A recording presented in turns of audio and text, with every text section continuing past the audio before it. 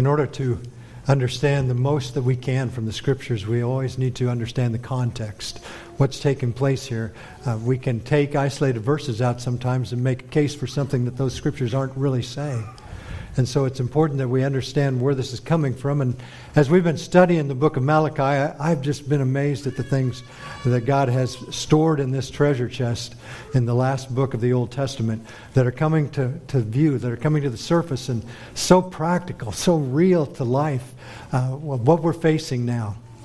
So as we talk about this, it's important to remember the nation of Israel at that time in 430 BC, approximately.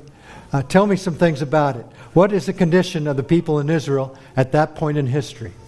And this is, I'm serious. Tell me some things, please. What are some things you've learned about Israel at this point in time? Pardon? They're under...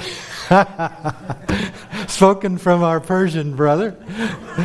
They are under the power and under the dominion of the Persians. Thank you, brother. Very good. That's awesome. They are no longer an independent state with any power and prestige. They are completely at the whims of the Persians. What's another? Brian? The excitement of having the temple rebuilt is going away. Yeah. Yeah, the honeymoon is over there. Their return is no longer the thrill that it was at one time. What about the size of the nation? They're a fraction of what they used to be. Yeah, they are. It's half the size of Sedgwick County. 600 square miles about, situated along the river. At one time, I think it was 13,000 square miles. Some sort of drought or famine is going on. Yes, there's a drought and a famine going on at that time, and it's crushing them economically. Population. It's decimated, yeah. For the time of David, perhaps at its peak, over 5 million people likely, and now it's down to about 150,000. That's what these people are living in the midst of. It is a difficult time. It is a hard time for them. What are some words that describe, and Brian touched on it a bit, what are single words that describe the condition of these people in their relationship with God? Where are they spiritually? Rebellion. Good. What else? Apathetic. Yes, very much so. And just dried up. They're complaining. Yeah, we see that throughout this. Going through the motions and expecting God's blessing. Amen. Yeah, they're going through the motions. And they're expecting God to bless that even though their hearts are far from Him. Now, praise the Lord. We talk about the sins that God has confronted with them with already here in Malachi. They are ungrateful. God speaks of His love for them in Malachi 1, and they respond, "How have you loved us?" And they use these questions, throwing it back in God's face each moment. They're not questions of inquiry. They're questions of objection, of rebellion against what He says. God says, "They despise me." He says, "Where is my honor?" The Lord asks of the priests who have despised His name. "In what way have we despised your name?" they retort. They have offered lame and sick and blind animal sacrifice in defiance of the requirements for perfect and spotless offerings in God's law. They have complained that serving God is a burden. It's a tiring job. And Yahweh asserts that the priests have neglected their role and utterly failed to lead the people in worship and knowledge of God. They have come to the altar with hypocritical weeping, empty weeping, with no heart for repentance. And as we saw in chapter 2, as Phil taught about that, they have divorced their spouses and they have entered into marriage with neighboring groups of people and fallen into the neighboring country's idolatry. That's the condition of these people about 100 years after they had come out of Babylon in return. It's a tough time in the heart of Israel. Last week we looked at a word, immutability. We focused on that for a bit. Remember in Malachi 3, verse 6, it says, "For I, the Lord, do not change. Therefore, O children of Jacob, you are not consumed." God does not change. He is immutable. And this is an attribute that only God has. We are not immutable. no matter how steady you may think you are, none of us are immutable, nor can we be. Physically, we are constantly changing. We get bigger or we get smaller. Our very cells are constantly replenishing throughout our body. 330 billion cells are replaced daily in your body. That's about 1% of our total number of cells. So that means over a period of 90 to 100 days, 30 trillion cells have replenished, and that's almost like a new body. That's how much we change just physically. Mentally, we grow or we can revert. We can learn, and certainly we forget. We change in opinion and understanding, but God does not.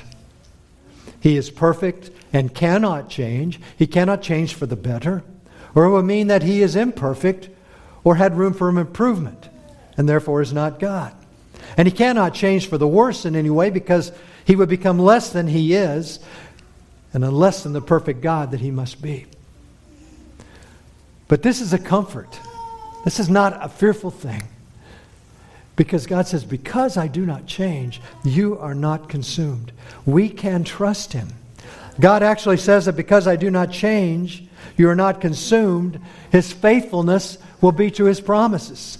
His mercy and grace will never fail. At Israel's worst, God did not rescind His promise to sustain that nation. Though it may be a small remnant at this point, and may be reduced even more, God will sustain His people and carry out His promises to them. Because He is unchanging, we can trust that He will fulfill His promise, and perhaps His greatest promise for most of us, that He will save anyone who repents and believes on Him. That is a done deal. That is a surety. And He will not waver. He is a merciful God, and He has provided a way to become His sons and daughters through His own Son, Jesus Christ. And He will not fail those who trust in Him. Vocabulary time again. A God-only attribute like immutability is called what? Incommunicable. It's an incommunicable attribute, which means that God cannot communicate it to us. We will never be immutable. It's impossible.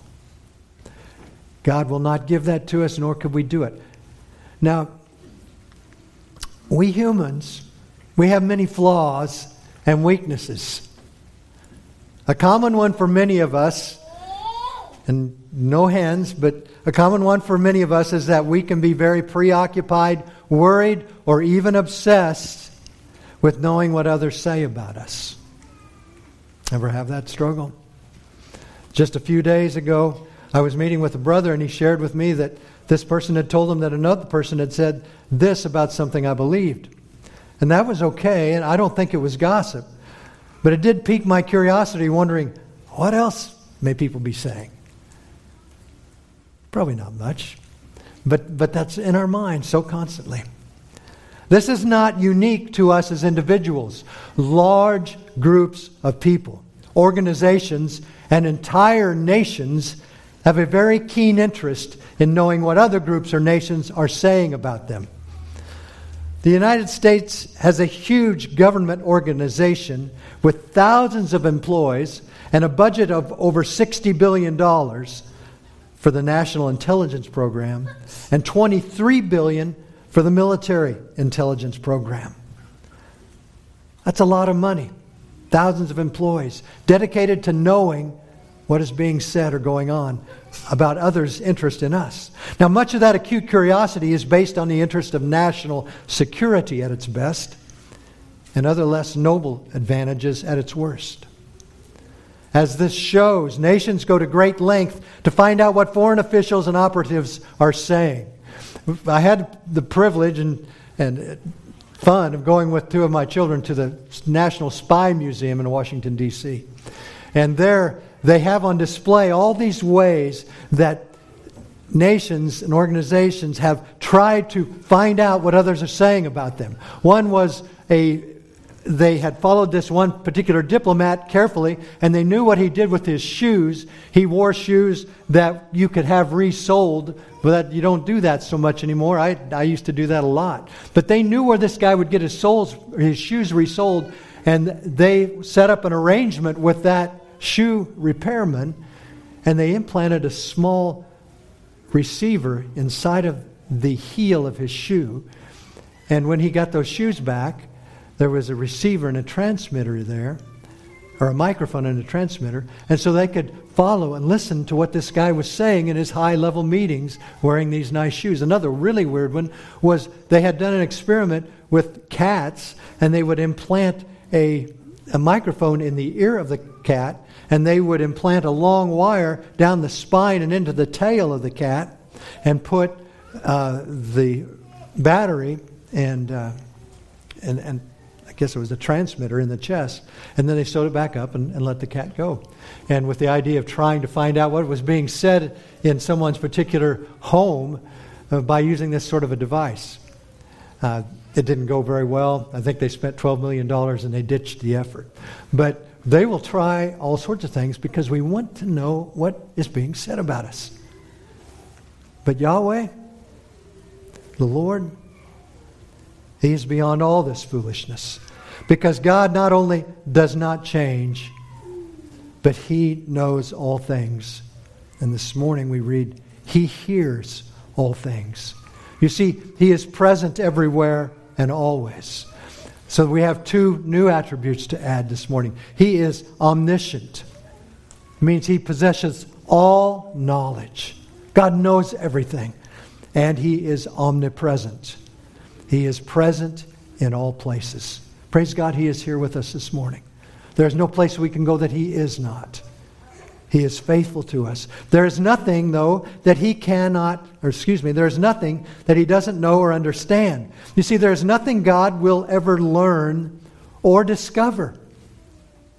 There will be no new findings for the mind of God. He has full knowledge of everything, everywhere, and not only that, but throughout all time, past, present, and future. Everything, everywhere.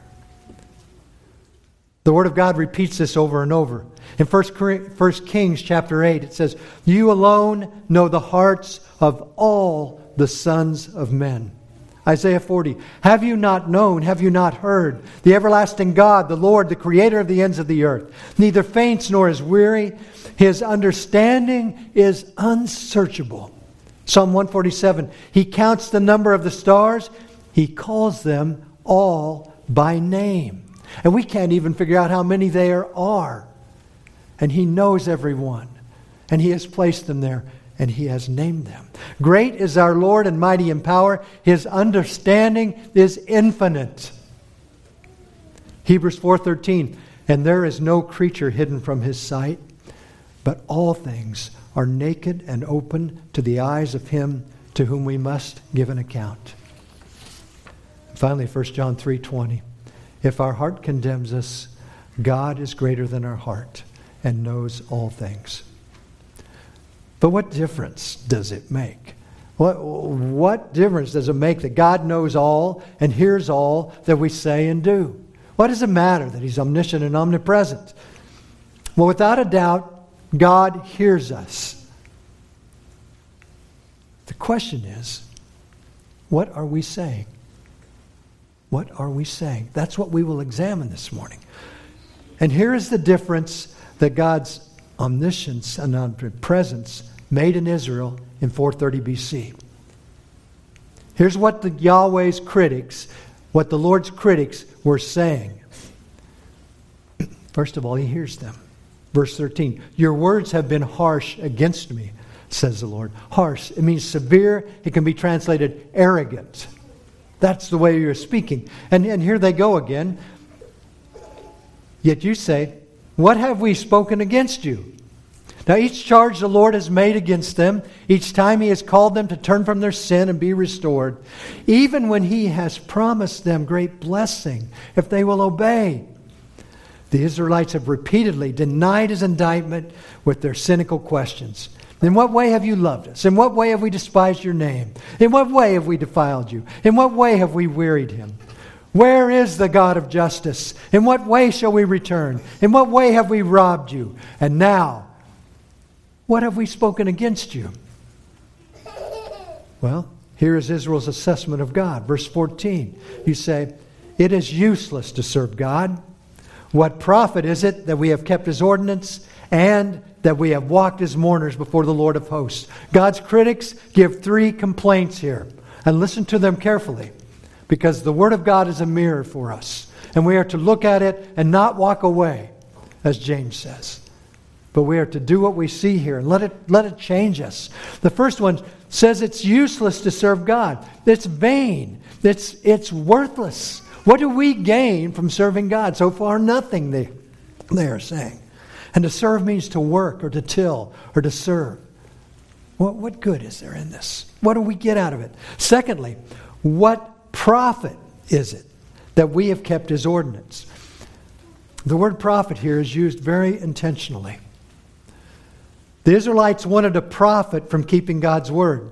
But Beitzah, which is the Hebrew word here, translated profit, has nothing to do with spiritual blessing or richer relationship with God.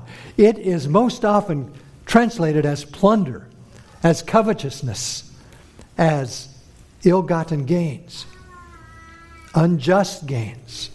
The Old Testament Word Dictionary describes this word saying, personal advantage derived from some activity.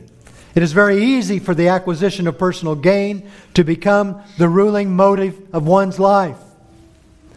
Lust for personal gain is in direct opposition to unselfish devotion to God and must inevitably destroy the person who succumbs to it.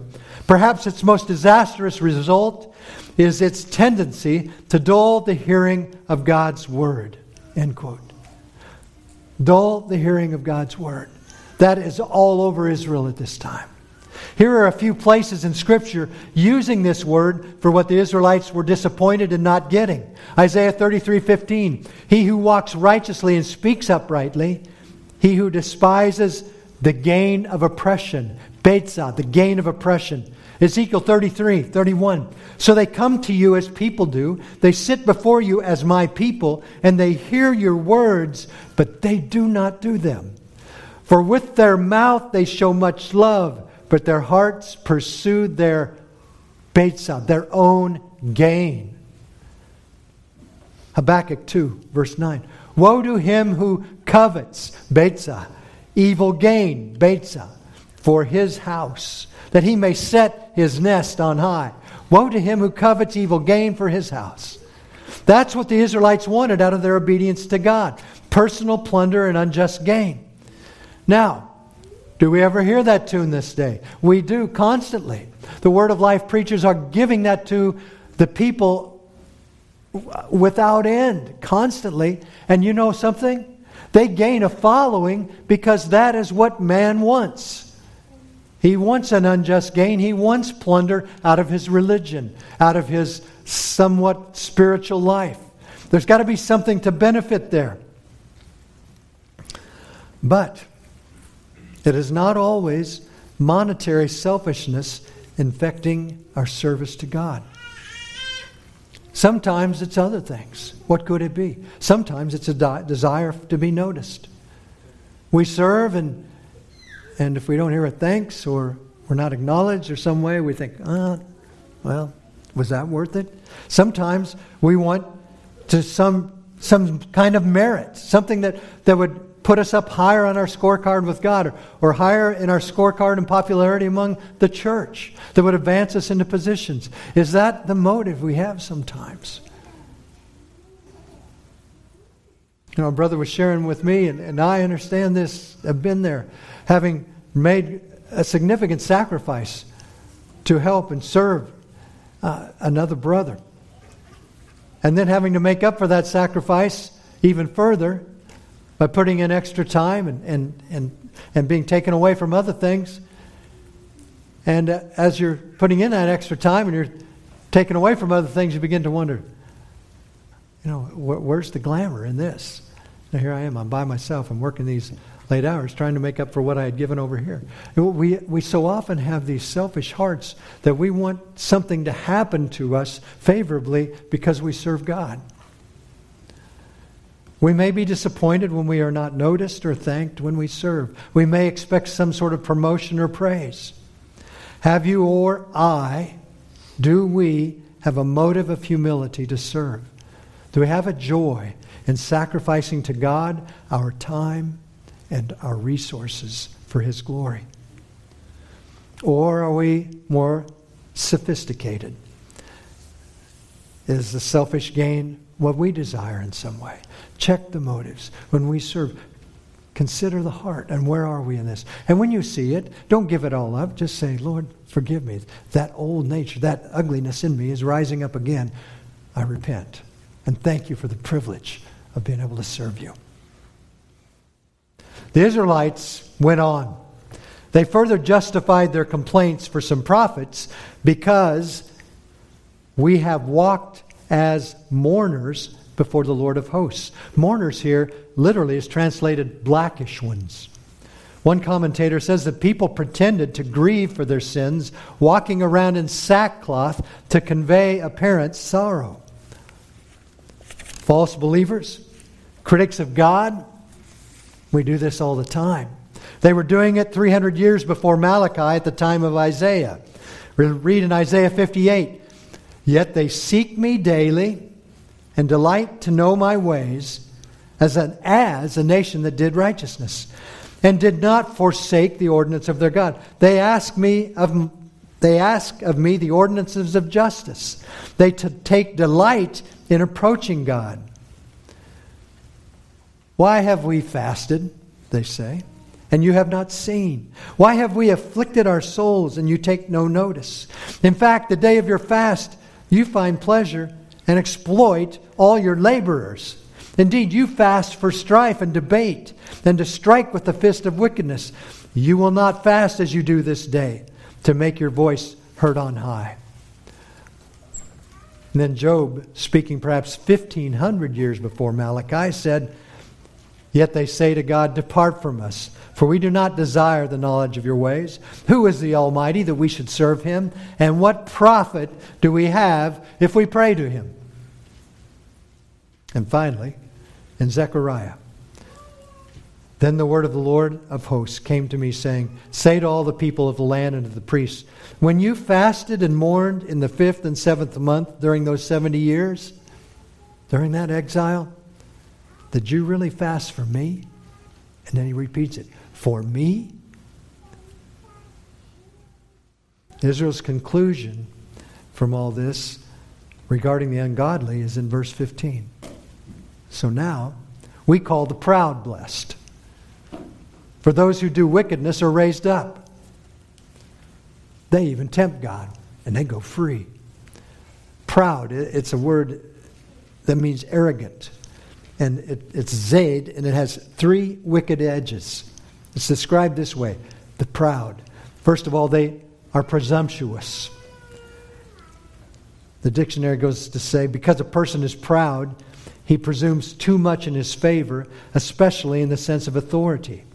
What that means is they love to be boss. They love to call the shots. They have this presumption about them. Secondly, rebellion.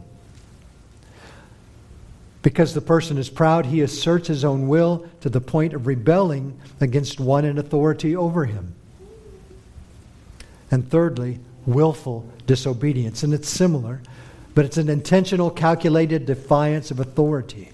That's who they are saying are the blessed. Those that are presumptuous, those that are in rebellion, those who have a willful disobedience to God.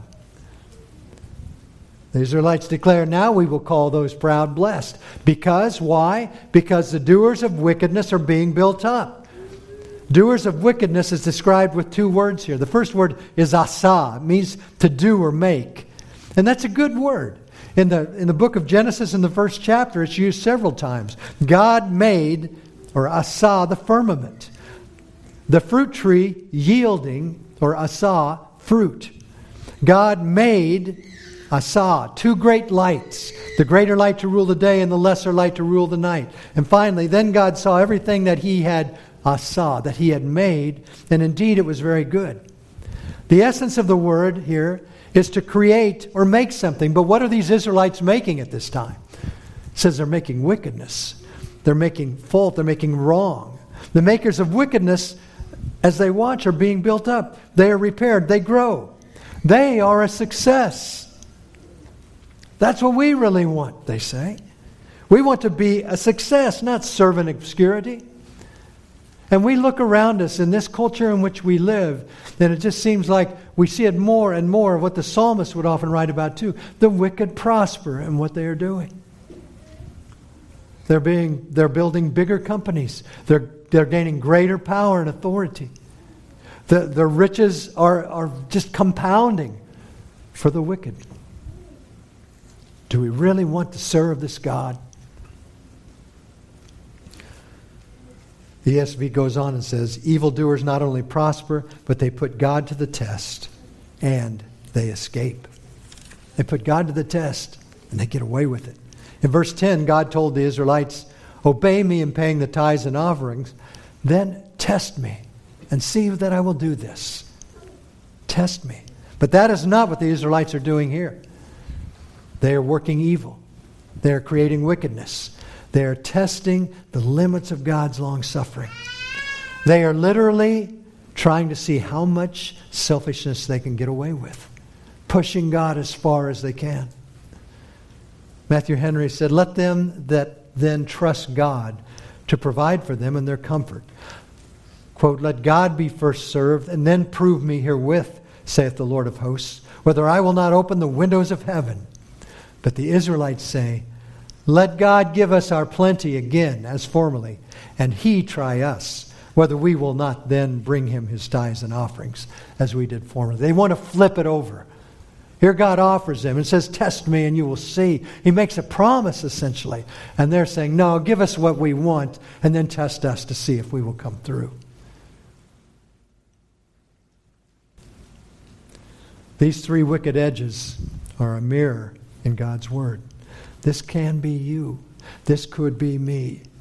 And before we would even realize it. Hebrews 3 says, beware, brethren, lest there be in any of you an evil heart of unbelief in departing from the living God. But exhort one another daily while it is called today, lest any of you be hardened through the deceitfulness of sin. That's what sin does. We see that constantly. It hardens, it calluses. Isaiah 5, woe to those who call evil good and good evil, who put darkness for light and light for darkness, who put bitter for sweet and sweet for bitter. Are we not seeing that constantly? Those who would uphold what God has made in men and women are vilified when they speak about how God made marriage, and it is between a man and a woman. They're vilified as haters, even in some churches. They no longer see the truth for what it is. We have children, as you all know, in this transgender thing. Children being brutally, surgically abused. While our mainstream media, our large educational institutions, and our government are sanctioning and promoting it. What God made clear of what is good, we are calling evil. And it is everywhere. And it was happening in Israel at that time, and it is happening in this nation and in this world in which we live.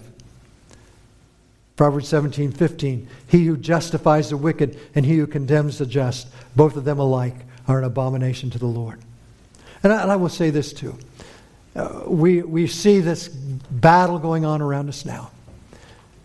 And they are calling the right to be able to murder a child freedom and a personal right of autonomy. And that's how far we are gone. 50 years of this stuff has hardened our hearts, and we don't even hardly know how to understand it or look at it anymore. That's where sin goes. Let me tell you the 4 things here. The hypnotic hardening of sin will subtly and gradually progress through 4 stages in your life. First of all, it will blind your ability to discern between good and evil, promptly and accurately. The black and white will become gray and fuzzy. A heart calloused by repeated sin is dulled to truth. And I tell you, brothers and sisters, if you will not give up some of these sins that are wrapped around your heart, you will not understand good from evil anymore either. It will callous you. Sin will do that. It will destroy your ability to understand good from evil. Secondly, it will diminish the Word of God's prominence in your life. The Bible will become less and less to you. It will take less time in your life. You will spend less time meditating on verses. You will spend less time memorizing. You will have less skill in using the Word. You will have less comfort from the Word of God, and you will have less conviction from the Word of God. It will dull you. It will diminish the Word of God's prominence in your life. Thirdly, gradually it will enlarge the influence, and listen to this, of your own personal opinion and your fleshly mind. You will base decisions and personal positions on common sense or practical reason rather than Scripture, even when they oppose Scripture. Beware of that. Be careful of that. And fourthly, it will increase more and more the weight of worldly wisdom in your heart. What the world's experts say, the conclusions of the powerful and the persuasive will become your guide more and more. Sin will do that. But we flip over to the other side of truth. The arrogant critics were not the only ones talking. Praise God. What Yahweh's faithful were saying, verses 16 through 18. Yahweh hears His own. Then those who feared the Lord spoke to one another. You see, the Lord addresses His critics in verse 5. He says, "And I will come near to you for judgment. I will be a swift witness against sorcerers, against adulterers, against perjurers, against those who exploit wage earners and widows and orphans, and against those who turn away an alien." Why? He says, "Because they do not fear me," says the Lord of hosts. But now, praise God, Yahweh responds to those who do fear Him. Praise the Lord. There is a remnant there in Israel who do fear Him. Yahweh responds to that remnant. Verse 16, "And the Lord listened and heard them." Yahweh pays careful attention to the fearing. Listened. That word listen literally means it pricks up the ears. God's ears prick up, metaphorically.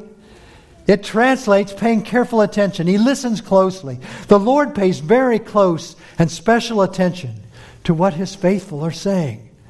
In this case, very vivid attention to what they are saying to each other. And He hears. Now, it's no surprise that God hears. But He not only hears, but this means a discernment with complete knowledge. He knows the heart and the mind of those who are speaking. God listened and He heard them. What does your conversation sound like? What does your conversation sound like? Between you and your wife or your husband. Do you talk about the Lord?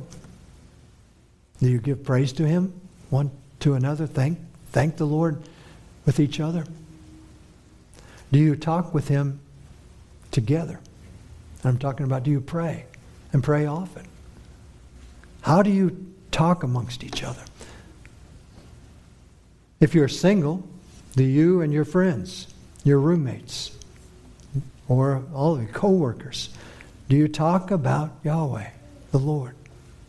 Is He a central part of your conversation? Now, I know there's times that are appropriate and times that are not.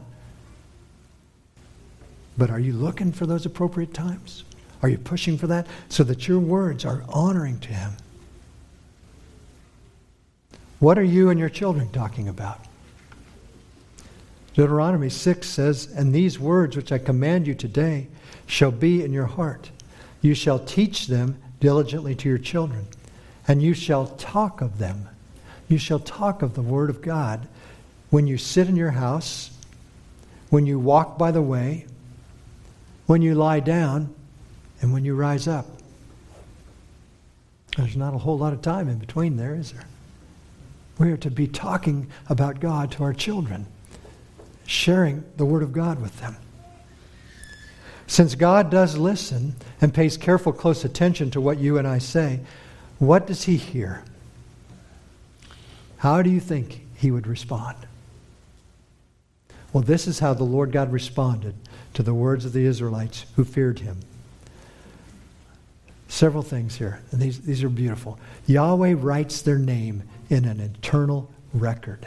Yahweh writes their names in an eternal record. It reads, so a book of remembrance was written before Him. You see, many cultures have had books of remembrance where names of men and women who would receive reward were recorded. We can even think about it in that of Scripture. And I imagine many of you think about Esther in that regard. Esther chapter 6, verse 1.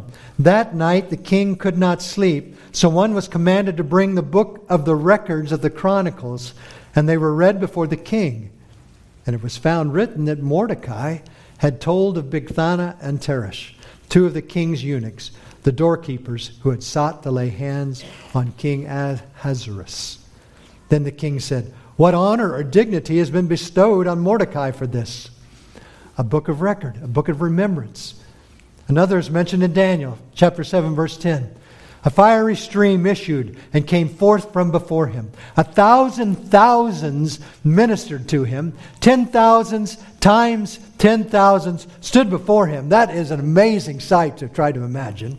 And then it says, the court was seated and the books were opened. This morning, who would be in the book Yahweh promises in Malachi 3:16? It says, it is for those who fear the Lord and meditate on His name. I have been convicted going through this. I need to pray constantly that my fear of the Lord would increase. Fear of the Lord is kind of an antiquated thing in many churches these days. You know, it's really, you don't want to preach that. Well, it preaches it throughout the Scriptures. And a fear of the Lord is healthy for us. It is important for us. It gets us on our knees. It causes us to plead. It causes us to confess. It causes us to repent.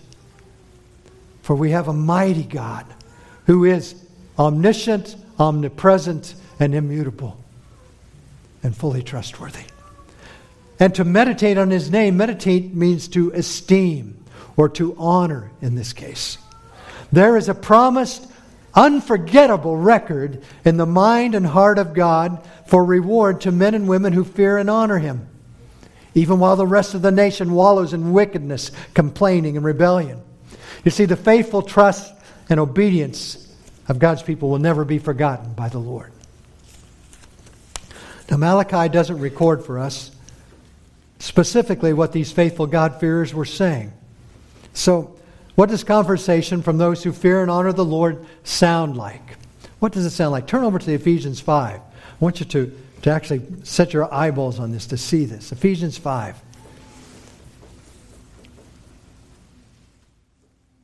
Verse 19.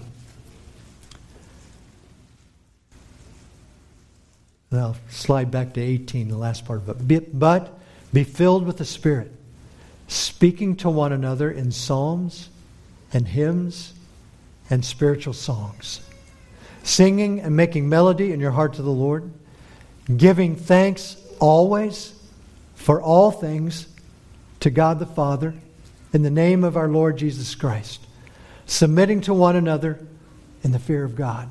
There's a pattern for us. This should be what occupies our conversation. Turn over to Acts 16. Acts 16, verse 25. And this is an interesting one. It's a little bit on the edge, but 16:25. But at midnight, Paul and Silas were praying and singing hymns to God, and the prisoners were listening to them. So not only does God listen, but there may be others around you are hearing your conversation about God. This goes on, as many of you know, to lead to the testimony of the jailer who was overhearing them, who comes to Christ and his whole household.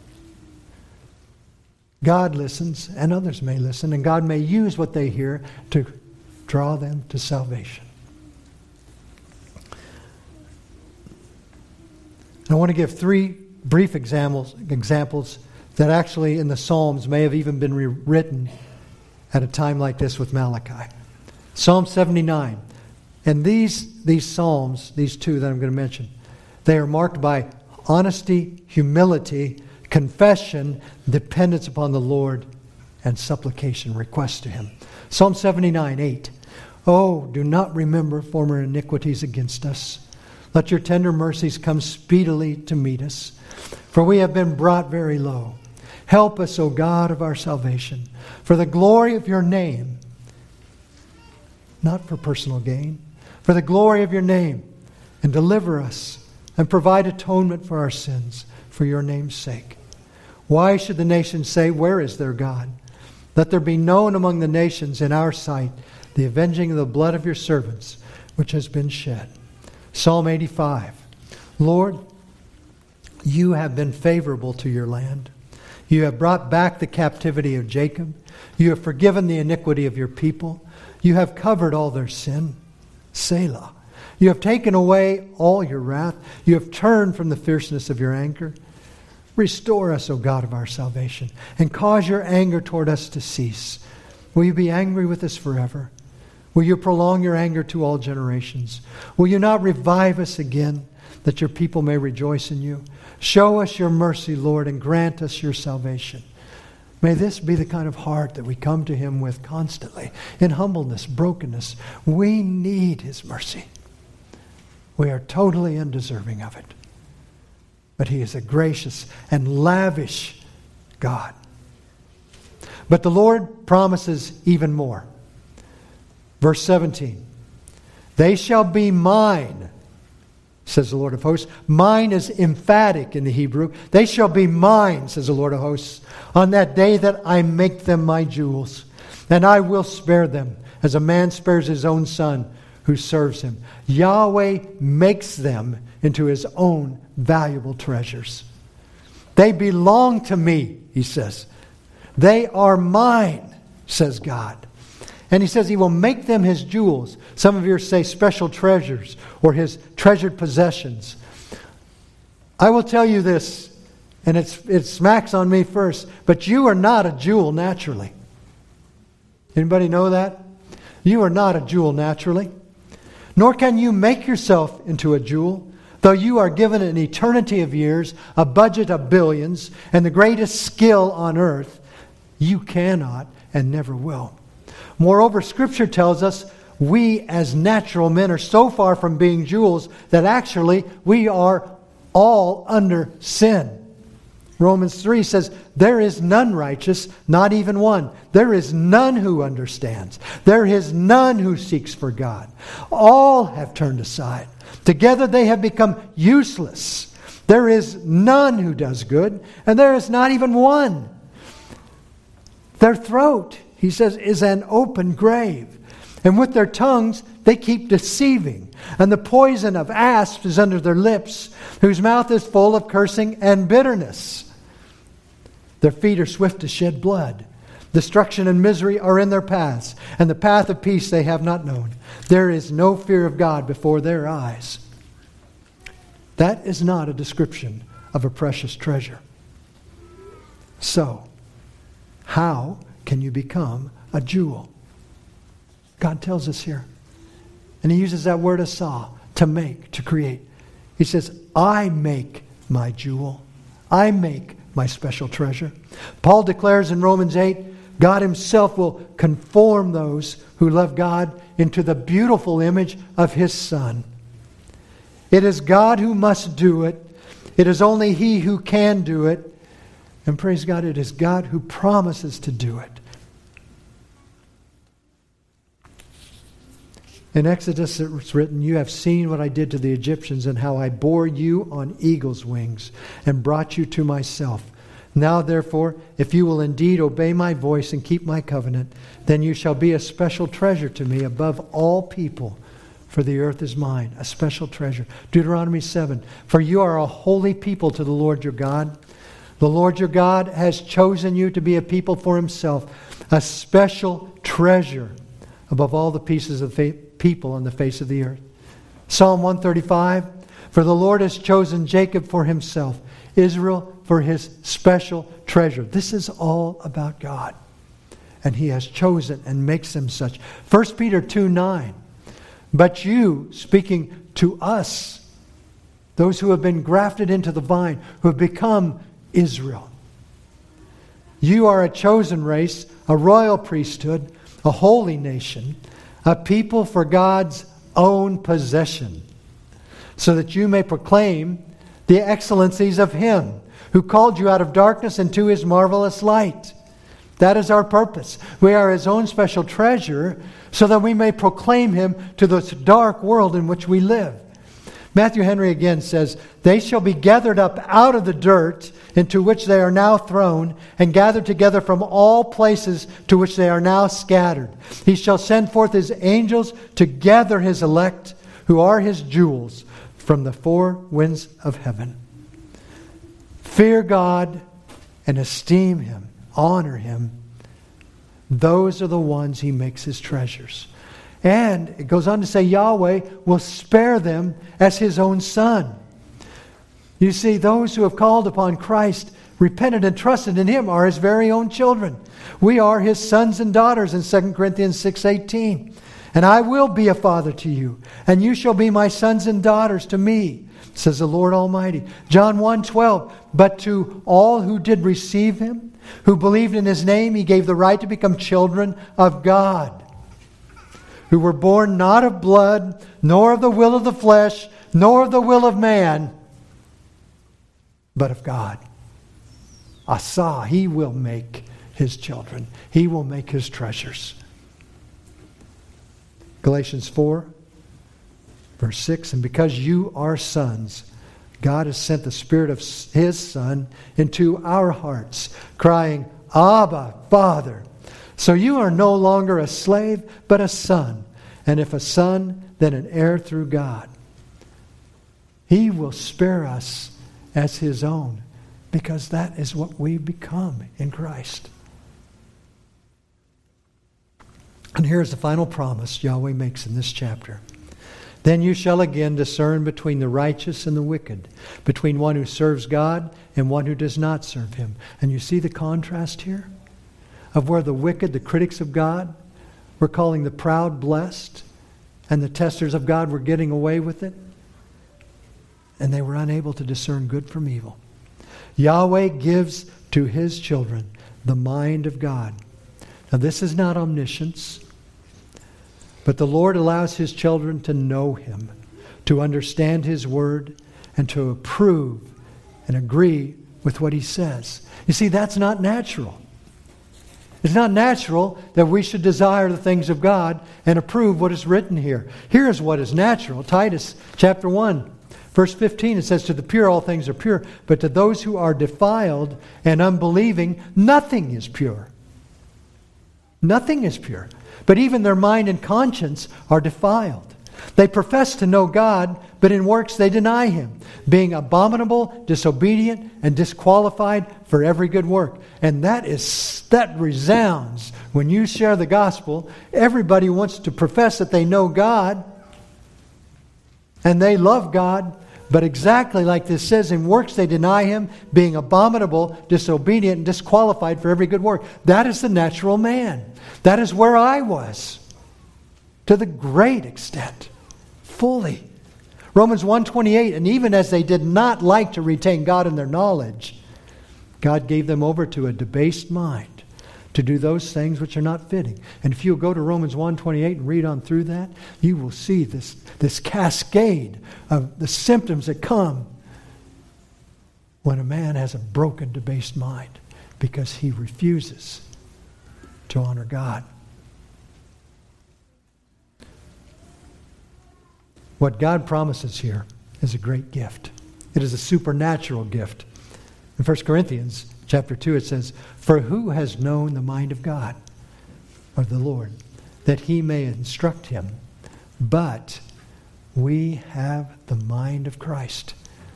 That is something that should keep us praising and thanking God for eternity. Listen to John 15. No longer do I call you servants, for a servant does not know what his master is doing. But I have called you friends, for all things that I heard from my Father, I have made known to you. It is right here, brothers and sisters. Study to show yourself approved to God, a workman who does not need to be ashamed, rightly dividing, understanding, cutting the Word of God. In finishing Malachi 3, I want to review and look at 6 things Yahweh has done and promises for those who fear and honor Him in life and speech.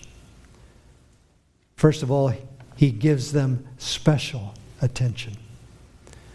Secondly, He carefully discerns their conversation. Thirdly, He records their personal names in His book of remembrance. Fourth, He makes them into His own treasured possession. Fifth, He treats them as His own dear Son. And sixth, He gives them the mind of Christ. I'd like for you, in closing, to turn to Psalm 139.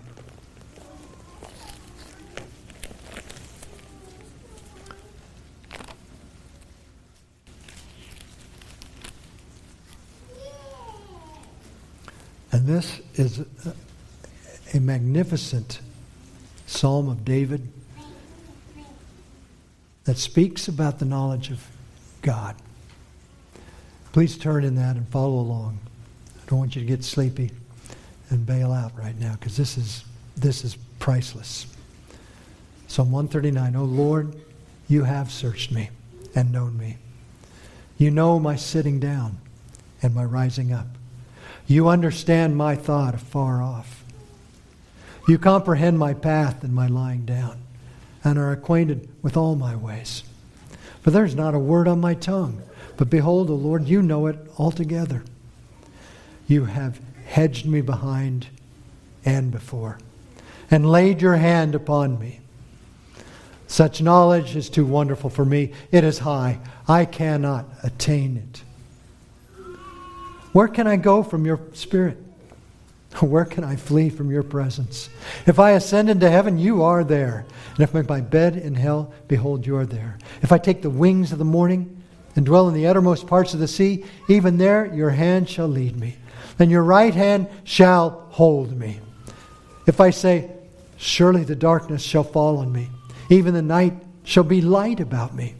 Indeed, the darkness shall not hide from you, but the night shines as the day. The darkness and the light are both alike to you. For you formed my inward parts. You covered me in my mother's womb. I will praise you, for I am fearfully and wonderfully made. Marvelous are your works, and that my soul knows very well. My frame was not hidden from you when I was made in secret and skillfully wrought in the lowest parts of the earth. Your eyes saw my substance being yet unformed. And in your book they all were written, the days fashioned for me, when as yet there were none of them. How precious also are your thoughts to me, O God. How great is the sum of them. If I should count them, they would be more in number than the sand. When I awake, I am still with you. Oh, that you would slay the wicked, O God. Depart from me, therefore, you bloodthirsty men. For they speak against you wickedly. Your enemies take your name in vain. Do not hate them, O Lord, who hate you. And do I not loathe those who rise up against you? I hate them with perfect hatred, and I count them my enemies. Search me, O God, and know my heart. Try me and know my anxieties, and see if there's any wicked way in me, and lead me in the way everlasting. Luke 6, Jesus said this, a good man out of the good treasure of his heart brings forth good, and an evil man out of the evil treasure of his heart brings forth evil. For out of the abundance of the heart, his mouth speaks. Let us pray. Heavenly Father, you have given us these tongues. And James writes about the power and the danger and the purpose of that tongue. We see it throughout your scriptures, Lord. And we see it this morning as those who were critics, complainers, false professors, false believers, false mourners and weepers. Lord, let us not be that. Lord, when we venture into that wickedness, please pull us back. Or may we have lips that speak of Christ, that speak in purity and holiness, that honor you, Lord. We know you hear us when we are with our children in difficult times. Please remind us of that and speak to us and through us. When we are with our spouses, Lord, may you be the subject of our hearts. When we are among the brethren, Father, may we speak of Christ with great thanks and praise. Lord, may you enjoy what you hear from the lips of these people. Lead us, Lord.